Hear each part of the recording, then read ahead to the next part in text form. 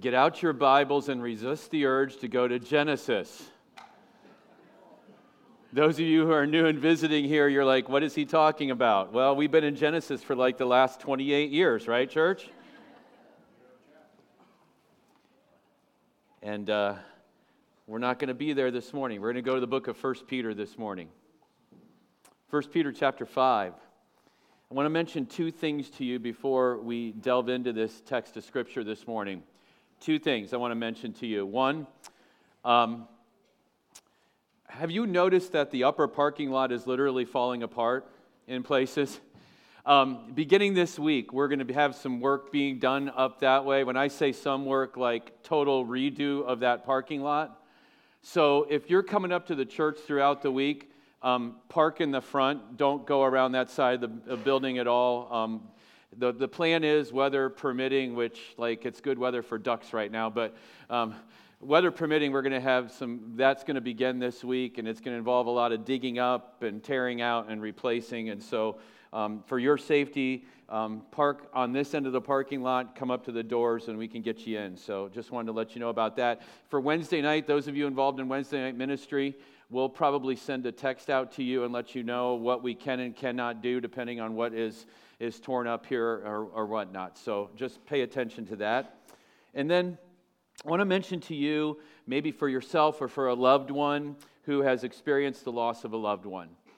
We're getting to the holiday time, and that is one of the toughest times. And as a part of our Grief Share ministry, on Sunday, November 19th, mark that down, from 3:30 to 5:30, we're going to be offering what is called Grief Share Surviving the Holidays. It's just a one-session thing. It's 2 hours. It'll be open to the community. It's open to any of you in the church family who want to take part in that. There will be a link that will be sent out to you. You can just register online for that. That way they can keep track of that, what's going on with that. But I just wanted to make mention of that to you. We'll mention more in the next couple weeks about that as well. So, as Pastor Andy mentioned this morning, this is an important Sunday in the life of our church. By God's grace, we are experiencing numerical growth. This room is packed this morning, and I love it. I love having the kids in here. But we're experiencing numerical growth, but more importantly than that, we're seeing spiritual growth in the lives of people.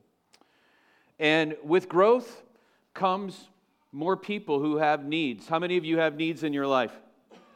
Some that you do share, some that you don't share. How many of you got them? If you're not raising your hand, you're lying to me right now, right?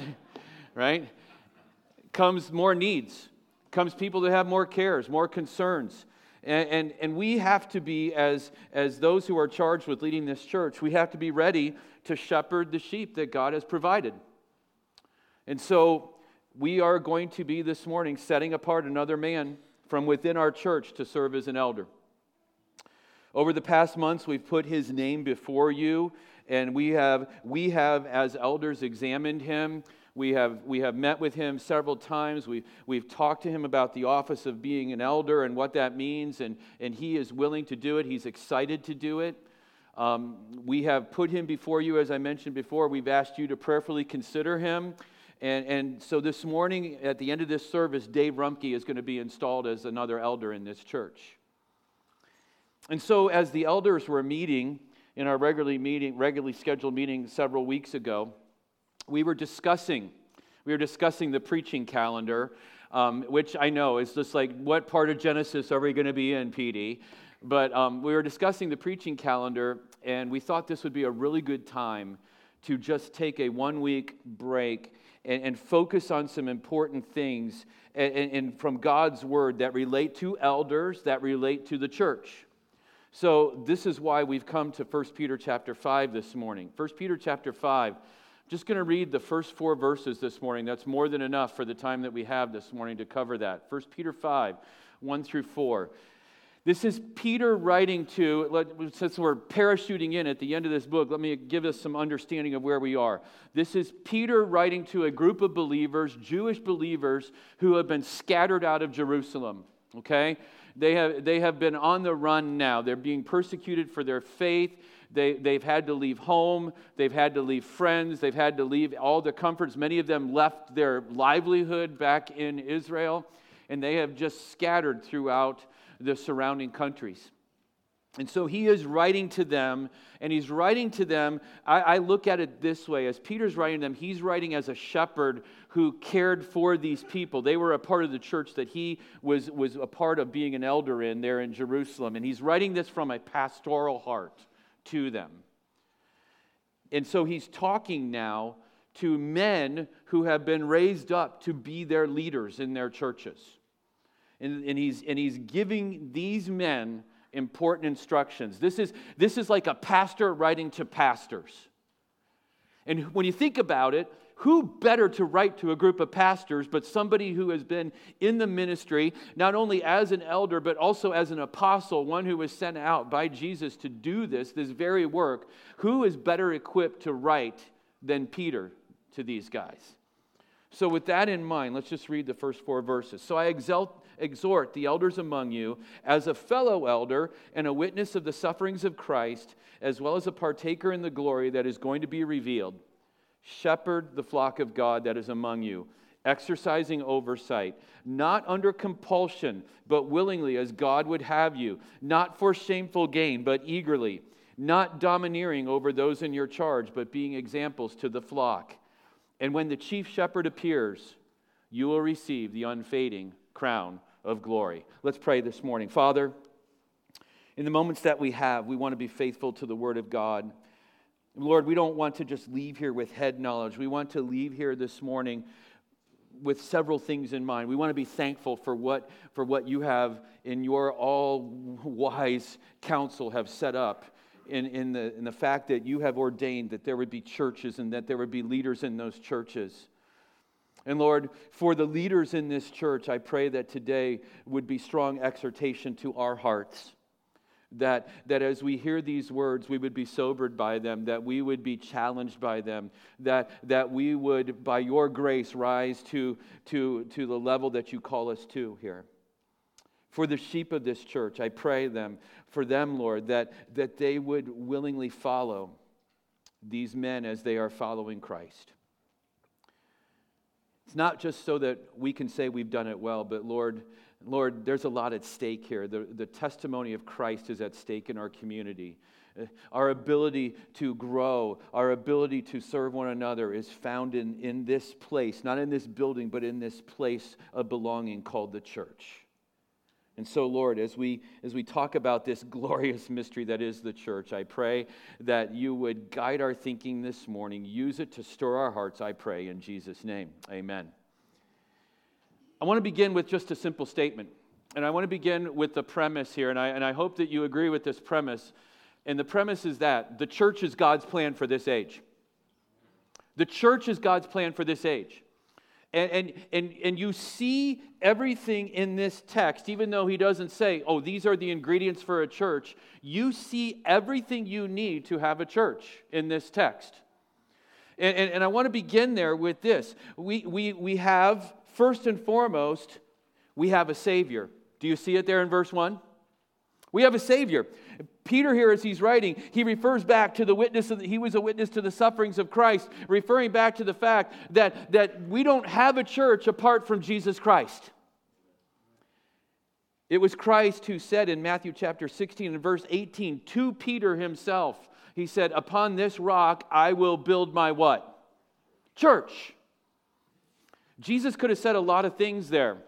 And I think there's a lot of things that are being thrown around today, ideas, and they've been thrown around for many years that substitute for the idea of church. Jesus could have said this, I'm going to build my weekly Bible study on this. I'm going to build my movement on this. I'm going to build my following on this. No, Jesus said, I'm going to build my church on this. And so, as we begin this morning, let's understand something. God's plan for this age is His church. And if it's important to God, it should be important to His children. If the church is important to God, and believe me, it's very important to Him. And we're going to see as we unfold this text here, it's so important to Him that we get it right, that He ordains how it's supposed to be done. So, as we think about that, I also want to mention this. How many of you make plans and you always make backup plans? And then you make backup plans for the backup plans. I was thinking about the group that's going to meet tonight. The plan was for them to do all these things outside. I hope you guys have a backup plan. Okay? I hope we got a plan B. See, there's a difference between God and between us. God knows everything, and He knows what's going to happen. He knows how it's going to get done because He's ordained that it will get done, and His will get done. And let's understand something. There is no plan B for this age. The church is His plan. Now, what does that mean for us? What does that mean for us? That should mean something more than just an amen moment, okay? That should be more than something we tweet out. Oh, PD said this morning, the church is God's plan and there's no plan B. That means that if it's God's plan for this age, if we are truly the followers of Christ, better plug into His plan. Now, that's where that applies to you and to me. We better plug into His plan. You say, well, that's really weird that you would say that. We're all sitting here in church this morning. I want to tell you something. This is a very small part of what God designs for the local church to be. This is just one day a week. Now, is this important? Absolutely, this is important. But this is not the sum total of what He's designed for the church to be throughout the week. And if you think that by showing up here on Sunday morning that you have done your church thing and that you have honored the Lord and that you're good for the rest of the week, I'm sorry, friend, you are sorely mistaken. You see, the church doesn't cease to be at Monday or at Sunday at 12:30 when you walk out the door. And then magically, if you walk back in on Wednesday, oh, the church is back in my life. No, the church continues to exist. In fact, it's existed before you and I were on this earth, and it will continue to exist by God's grace. And so when I talk about being plugged in, I'm not plugging for more nursery workers. I'm not plugging for more people to move chairs or do that. What I'm plugging for is that you would be committed to a body of believers whereby you can carry out the one another's of Scripture. And I do mean committed. If God's plan is the church, then it's just logical to say this, that it's God's plan that you would be a growing and vital part, committed part of a local fellowship of believers. Some of you in this place this morning are visiting and you're new and maybe you're searching for a place to plug in. I commend you. There is nothing harder in the world than trying to find a new church home. You ever been there? It's not easy. Let me just go on record and tell you this. You're not in a perfect church based on the fact of who's standing in front of you, okay? You're not in a perfect church. But some of you have been attending here a long time, and you have yet to make a commitment to join a church. Can I say to you, it's God's plan that you would commit to a local fellowship of believers. I'll just leave that there and let the Spirit do His work with that. Maybe you're saying, you don't know how we've been hurt in other churches. I got news for you. If you join a church, look up here. If you join a church, you're going to get hurt in that church. You want to know why? Because churches are full of sinful people who are growing in Christ, and they're not going to always get it right. How many of you would be willing to be brave enough and say, yes, I've been hurt in church? Does that mean that God just doesn't want us to do it? No. God intends for even those hurts to be used for His glory and good in our lives. And it's in the community of believers where we practice those one another's. And boy, we had a lot of one another's to practice this week as a church. Did you realize that? I'm like pray for one another, be hospitable to one another, weep with those who are weeping, rejoice with those who are rejoicing. I want to tell you, I am exhausted this week. Baby shower at the beginning of the week, funeral, wedding. I'm afraid to even know what's coming right after the service. But it's in the fellowship of believers where we find our community. It's in the fellowship of believers where we find our place to serve one another. And so if God's plan is for the church, then it's God's plan that we would be a growing, vital part of local churches. Now, as we move into this text, we have a shepherd who's leading, and we have under shepherds who are representing him, and we have a flock. We have everything we need for a church in God's eyes here. The main thrust of what I want to say this morning, though, is in the bulk of where I want to spend my time in light of what we're doing this morning is, how is it that elders are to function? And I think that's important for you. You say, why didn't you just gather the elders and gather Rumpke with them and just preach to them, Pastor Dan? Because I think it's important for you, especially if you're a member of this church, to know what God expects of the leaders of this church. Why? For a couple of reasons. One, hopefully you're praying for the leaders of your church. Hopefully you're praying hard for them. Hopefully you are encouraging them. And hopefully too, yes, that you are holding them accountable. Now, there's a function amongst elders that we're going to see in the scriptures where they're to hold themselves accountable, but you as a member of a church, you have a duty also to be holding those who are leading you accountable. You got to excuse me for a second. This thing up here is just like going... driving me crazy. Every time I look down, my notes are somewhere else, and that thing is sliding everywhere. I'm sorry. Back up, yeah. But as with any institution that God has ordained, and there are several that He's ordained. Early in the book of Genesis, what did He ordain, church? He ordained the family, did He not?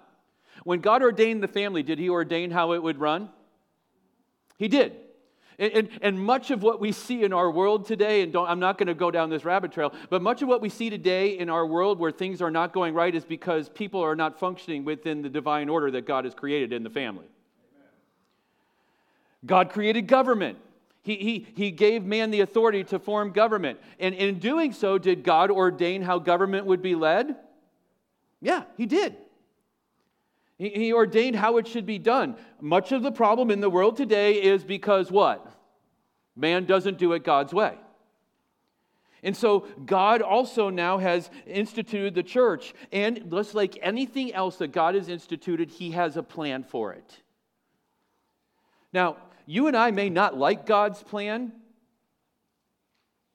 It doesn't matter to God, and it doesn't matter whether or not. That's not why we choose to do what we do. We do what we do because God asks us to do it and commands us to do it.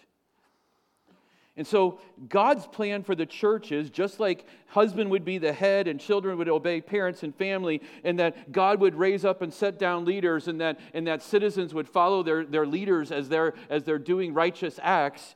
The goal for the church is that it's going to be led by elders. Do you see it there? He says this, I exhort the elders among you as a fellow elder, and he says this, shepherd the flock of God, verse 2. What's interesting here is that Peter's writing from experience, and Peter's writing from knowledge here. Peter knows some things that have been going on that maybe I want to remind you of. In fact, keep your finger here and go with me to Acts chapter 14, because by the time we get to Acts chapter 14, in the beginning of the church age, in Acts chapter 14, Peter is still in Jerusalem, and he's dealing with the church in Jerusalem, but the church of Jerusalem is sending out men to go plant churches in other places. And some of the men that they sent out were Paul and Barnabas.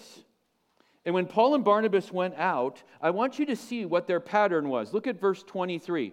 So they're in Lystra, and in verse 23 it says that, well, let's back up a little bit. Verse 21, when they had preached the gospel to that city and made many disciples. Disciples are simply what, church? What are disciples? Followers of Jesus, right? These are people who have had their lives transformed by the gospel. Is that your testimony this morning? Whether or not you consider yourself that, you're a disciple. Okay? So they made many disciples. They returned to Lystra and to Iconium and Antioch, strengthening the souls of the disciples, encouraging them to continue in the faith, and saying that through many tribulations we must enter the kingdom of God. And when they had appointed elders for them in every church, with prayer and fasting, they committed them to the Lord in whom they had believed. The very beginning of the church age begins with churches being planted in local communities where there's local groups of people. The idea of church meaning those who are called out to assemble together, those who are called out by God to be different from those around them. And the plan is that they would be led by elders. You say, why elders, not elder? Because I think you would agree with me, anytime there's one man in charge of anything, you got a problem. You got a problem. Anytime you got one man who's running the show, you have a problem for that man to become an egomaniac or that man to abuse the authority either by not using it or by lording it over others. And you have the danger for a lot of error. You say, well, that's only one passage, Pastor Dan. Okay, keep your finger in 1 Peter and go with me to the book of Titus. Because Paul, who was the master church planner by God's grace, this was his habit, not just with his first missionary journey with Barnabas, but it was also his habit wherever he went. And when we go to Titus chapter 1 and verse 5, we see this. He says this to Titus, and he's writing to Titus, and you're going to find out what he's doing here in verse 5. And what he's doing is, he said, this is why I left you in Crete, so that you might put what remained into order and appoint singular elder or elders plural? Where at? In every town. Group of men who you identify prayerfully, and you put them in charge of these churches. Okay? That's the plan. That's the plan. And so God has ordained authority. Okay? Now, what's interesting, let's go to 1 Peter chapter 5. In your New Testament, you will see the word for the guys who lead a church in 3 different forms. And all 3 of those forms are found in this text here. You'll find when you're reading through your New Testament, you'll find the term pastor, right? Depending on what version of the Bible you read, you'll find the word bishop or overseer, and you'll also find the word elder. And you'd be like, wait a minute, are those 3 distinct offices that God has raised up? And in our church, who's the pastor, who's the elder, who's the bishop? Those 3 words are used to describe one office. Those 3 words are used to describe one office. And I want to point out to you in this text where all 3 are used, and they're used in different forms. Some are used in verb form, some are in the noun form. You see in verse 1 the word elder. The word elder. That word elder emphasizes the idea of maturity. And you say, and you look at me, you're like, how is it then that you can be in this church, Pastor Dan? Yes, I admit, I act like a 5-year-old at times. The idea is spiritual maturity. It's spiritual maturity. And so we see in 1 Timothy chapter 3 and verse 6 where Paul gives to Timothy the qualifications. He says, one of the things he says about a man who would serve in this office is he can't be a recent convert. He can't be a novice. There has to be some spiritual maturity about him. He has to have been tested. He has to have had some experience. He has to grow in the ministry. He has to understand it, because whether or not you understand it or realize it, it's really easy to just be swayed in the ministry. So you need a man who's mature. You need men who are mature. The second word that he uses that refers to the same office you find in verse 2, and it's found in the verb form, where it says, shepherd the flock of God. Shepherd the flock of God. Literally, that could be translated into English, pastor the flock of God. That's where we get our word pastor. And this isn't the only place we find it. In fact, if you go with me to Ephesians chapter 4, you will see the word used there in Ephesians chapter 4. As Paul's writing to the church at Ephesus, he says this: He gave the apostles, the prophets, the evangelists, the shepherds, or pastors and teachers. Why? To equip the saints for the work of ministry, for building up of the body of Christ. That word pastor or shepherd, that idea connotates the idea of how a man is to care for the flock.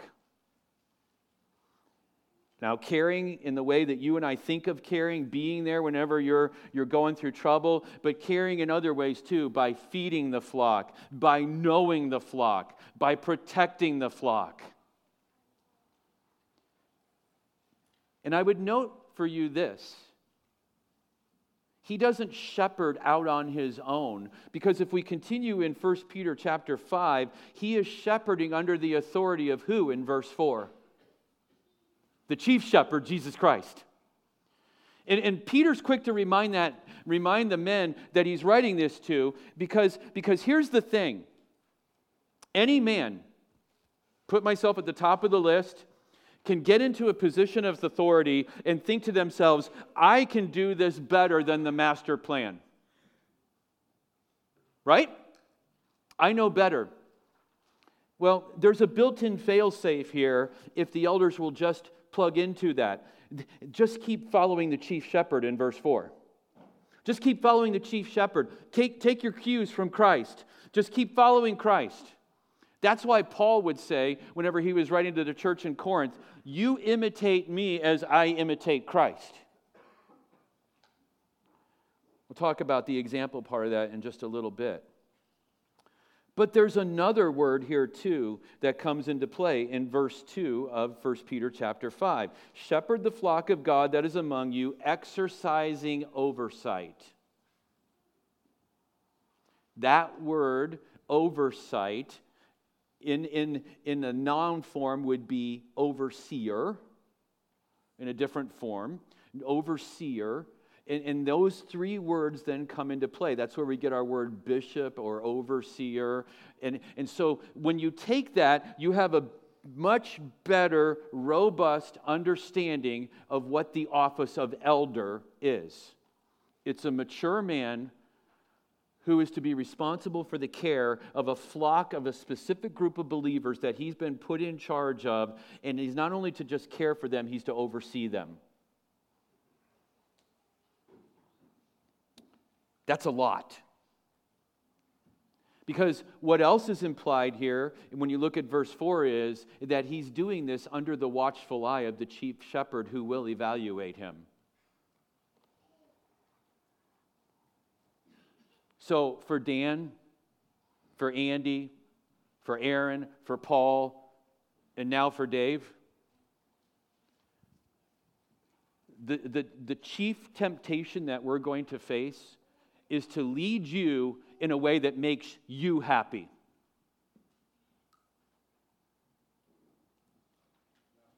Is that the way we should lead? No, we do this for an audience of one, for the chief shepherd.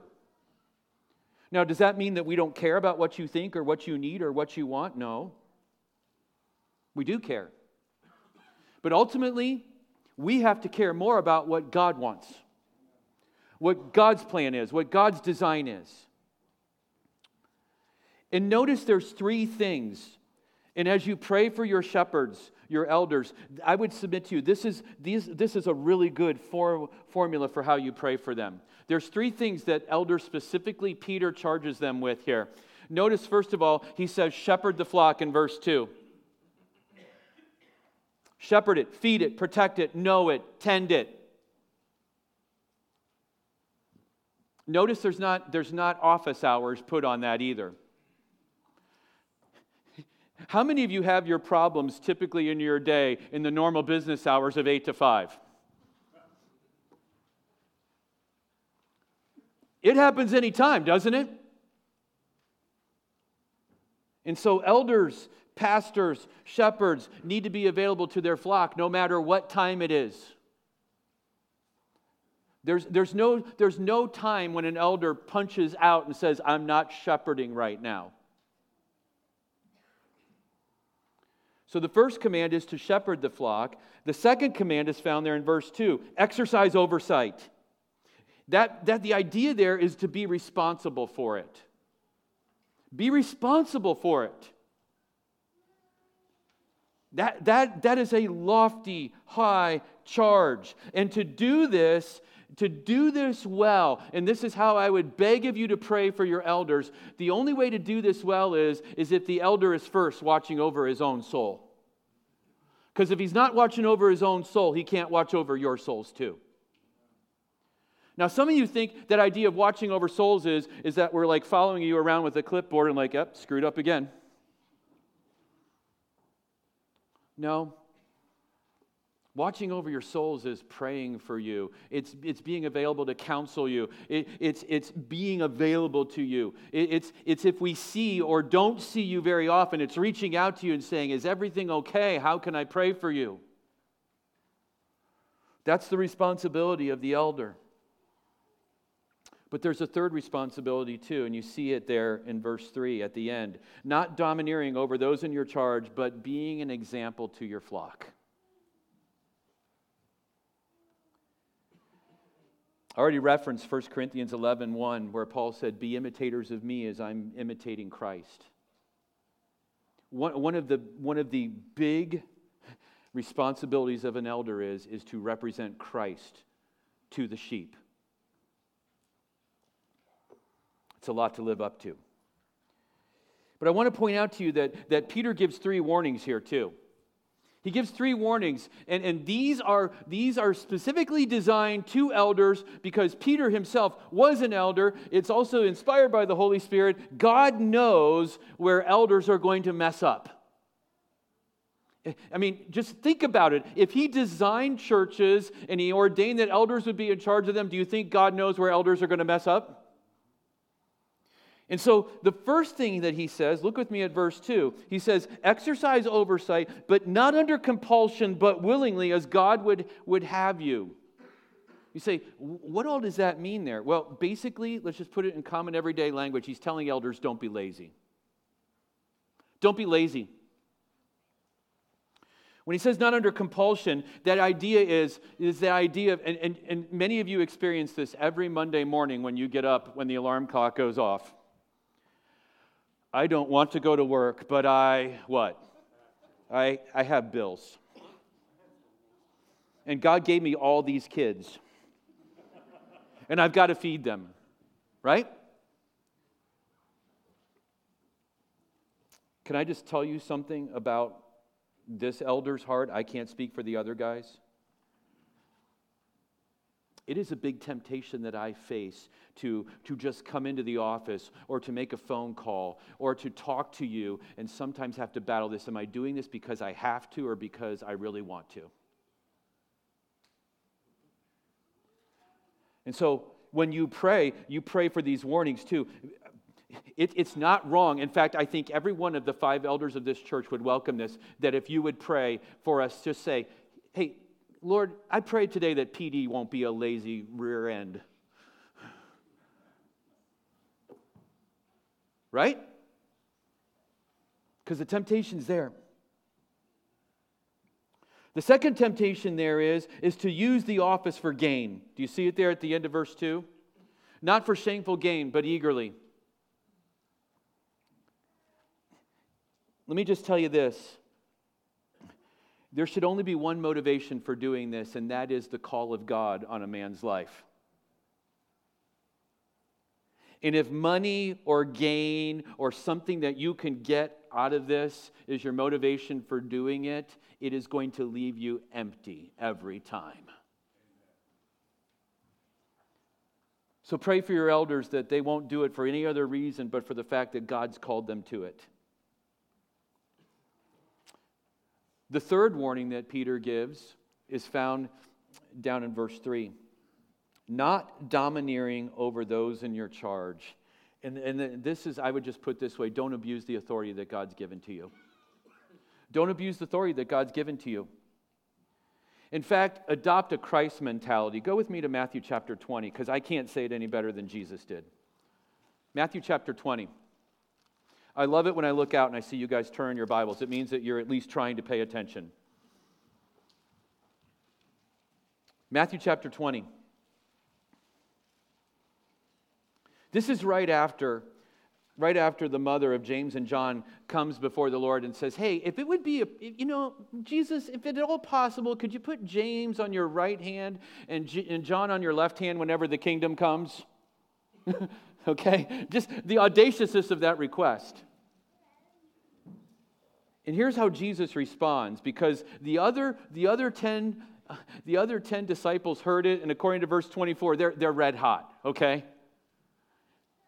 Jesus says this to them, but Jesus called them, verse 25, to him, and he said, you know that the rulers of the Gentiles lord it over them, and their great ones exercise authority over them. It shall not be so among you, but whoever would be great among you must be your servant. Whoever would be first among you must be your slave, even as the Son of Man came not to be served, but to serve and to give his life a ransom for many. You want to pray for the elders of this church, pray that they would always be servants. Pray that they would always be servants. But Peter is good. God is good to give motivation here. You see it in verse 4? The motivation is this. Hey, if you do this well, I will reward you. I will reward you. When the chief shepherd appears, you will receive the unfading crown of glory. I don't know about you, but that seems pretty good to me. And so, men who are elders in this church, let's just count it as a given. We're not going to make everybody happy. But let's make the one who's called us into this happy so that one day we can receive that unfading crown of glory. But before I leave this, I want to we talked about God's plan is the church, that God's plan is to have elders over the church. What does that mean to you as the flock? What does that mean to you as the flock? Well, if there are leaders, it implies that there must be what? Right? If there are leaders, it implies there must be followers. What are those followers to do? Well, I want to just look at a couple verses of Scripture here real quickly. I don't have time to unpack them completely, but let's go to Hebrews chapter 13 first.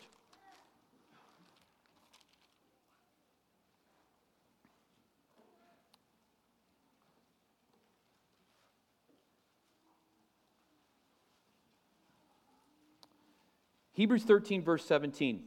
Obey your leaders and submit to them. Be respectful to them, you could also put in there. For they are keeping watch over your souls as those who will have to give an account. Let them do this with joy and not with groaning, for that would be of no advantage to you. The first thing that God calls you to do as a sheep, as a part of a flock is to submit to their leadership. Now, every woman that's married in this room knows that it's not always easy to respect the person that God has put over them. And sometimes you have to do it, wives, because God told you to, right? It's the same thing with being in a church. You don't obey and submit to your leaders because you agree with everything that they say. You do it because God calls you to do it. Because you do it because it's what's good for you. And so men who are leading, it's really important that we get it right in our leadership because these people are called to follow us. Elders, do this for me. Elder to be, look around this room. Just do it. Do it right now. Look around this room. God's telling them to follow us. Let's not lead them right over the cliff. Let's lead them to Christ. They're called to follow, but not only are you called to follow, go with me to Ephesians chapter 4. We looked at this once before, but I want to just bring it to bear here again. Ephesians chapter 4.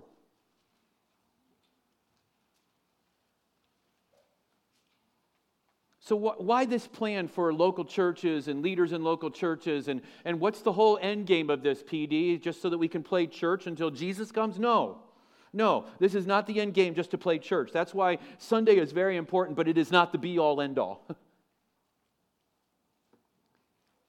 Verse 11, He gave the apostles, the prophets, the evangelists, the shepherds and teachers to equip the saints for what? Saints, what are you being equipped for? You're being equipped to do a dirty 4-letter word. What is it? Work. That's a great system. The elders sit in their offices, feet up all day, eat bonbons, you do the work. No, that's not what he's saying here. What he's saying here, though, is that every elder's occupation ought to be training up people who will do the work of the ministry. And when you look around this room, there's a variety of ministries and there's a variety of gifts and talents that you've been given to go out and do. And one of the chief functions of the elder is to make sure that you're equipped to do what God's called you to do. And we do this in a variety of ways. We do it every Sunday morning when you open the Word. We do it on Sunday mornings when we open in the Bible in our ABFs and we teach. We do this whenever you sit across from us at a table at a restaurant or in your living room or in my office and we give you counsel. There's a variety of the ways that we do this, but make no mistake, if we are going to be doing it right, we better be doing it on the authority of this book right here. Let me just give you a promise. If you ever come to my office, and if you come to Pastor Andy's office and you tell me this happened, I'll hit him. But if you didn't get counsel out of this book, then you have my permission to immediately revoke your membership and go. If you talk to an elder and you say, hey, I need some advice on this, and he quotes something to you from the last Oprah show that he watched, run. Run fast. Scream over your shoulder, I'm out of here. Because there is no authority other than the authority found in God's Word.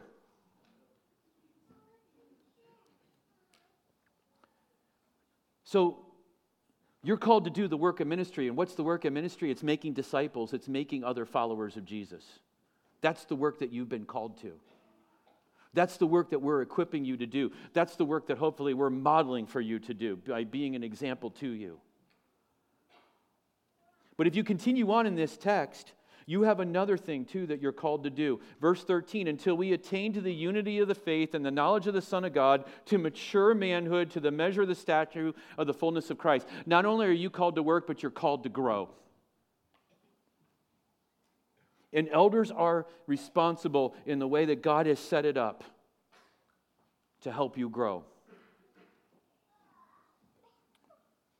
So, to the elders, I want to read to us. And in fact, I invite the church just to turn with me to Acts chapter 20.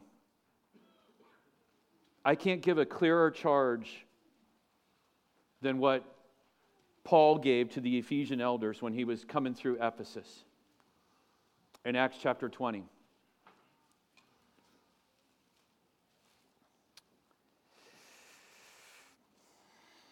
Acts 20, verse 28.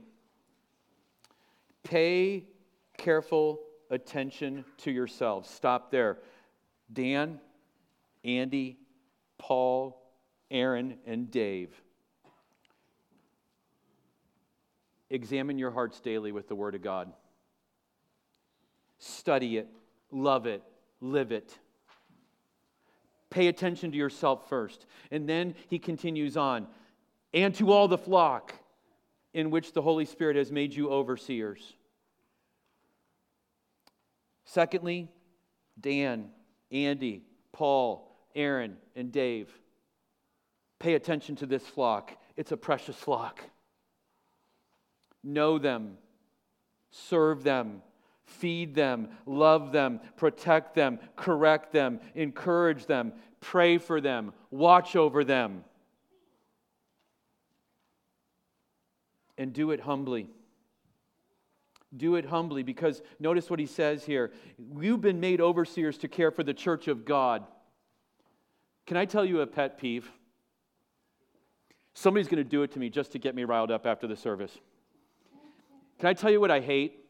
I hate when people, especially people who are members of this church, come up to me and say, you know, in your church, Whose church is this church? It's Christ's church. Who bought this church? Christ did. If you want to use a pronoun in front of that, you can use either his church or you can use our church. Don't call it my church. My name ain't on the sign. It's our corporate name on the sign. It says Christ's church. It's a good thing, because if it's my church, it's going to fail, but his church will prevail. Not even the gates of hell are going to stop it.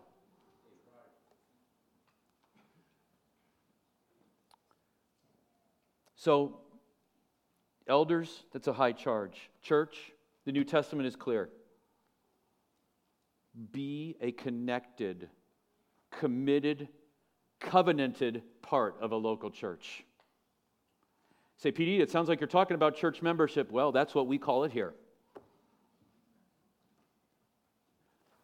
Commit to a body of believers. Don't just date the church. Marry a church. Marry a church. And understand this, there's no perfect churches because there's no perfect leaders, but there is one perfect Savior. And go to a place that points you to that perfect Savior week after week after week after week. Be involved in that ministry. Be growing. Follow its leaders. And do it all for the glory of God. Father, if this was man's plan, it would have so many organizational charts. It would have so many rules in it. It would have just stuff that we just couldn't even begin to even understand. But your plan is fairly straightforward. It's fairly simple.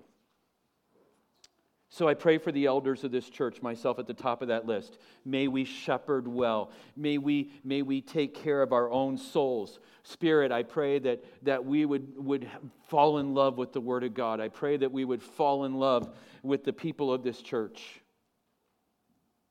And I pray for the precious sheep of this church. May they find us to be faithful leaders, and may they joyfully follow, I pray. And when we're not being faithful, may they have the courage to say, wait a minute, what's going on here, I pray. We love you, Lord. We thank you for your plan. What an incredible thing it is that we are counted worthy to be a part of it. In Jesus' name, amen. Amen.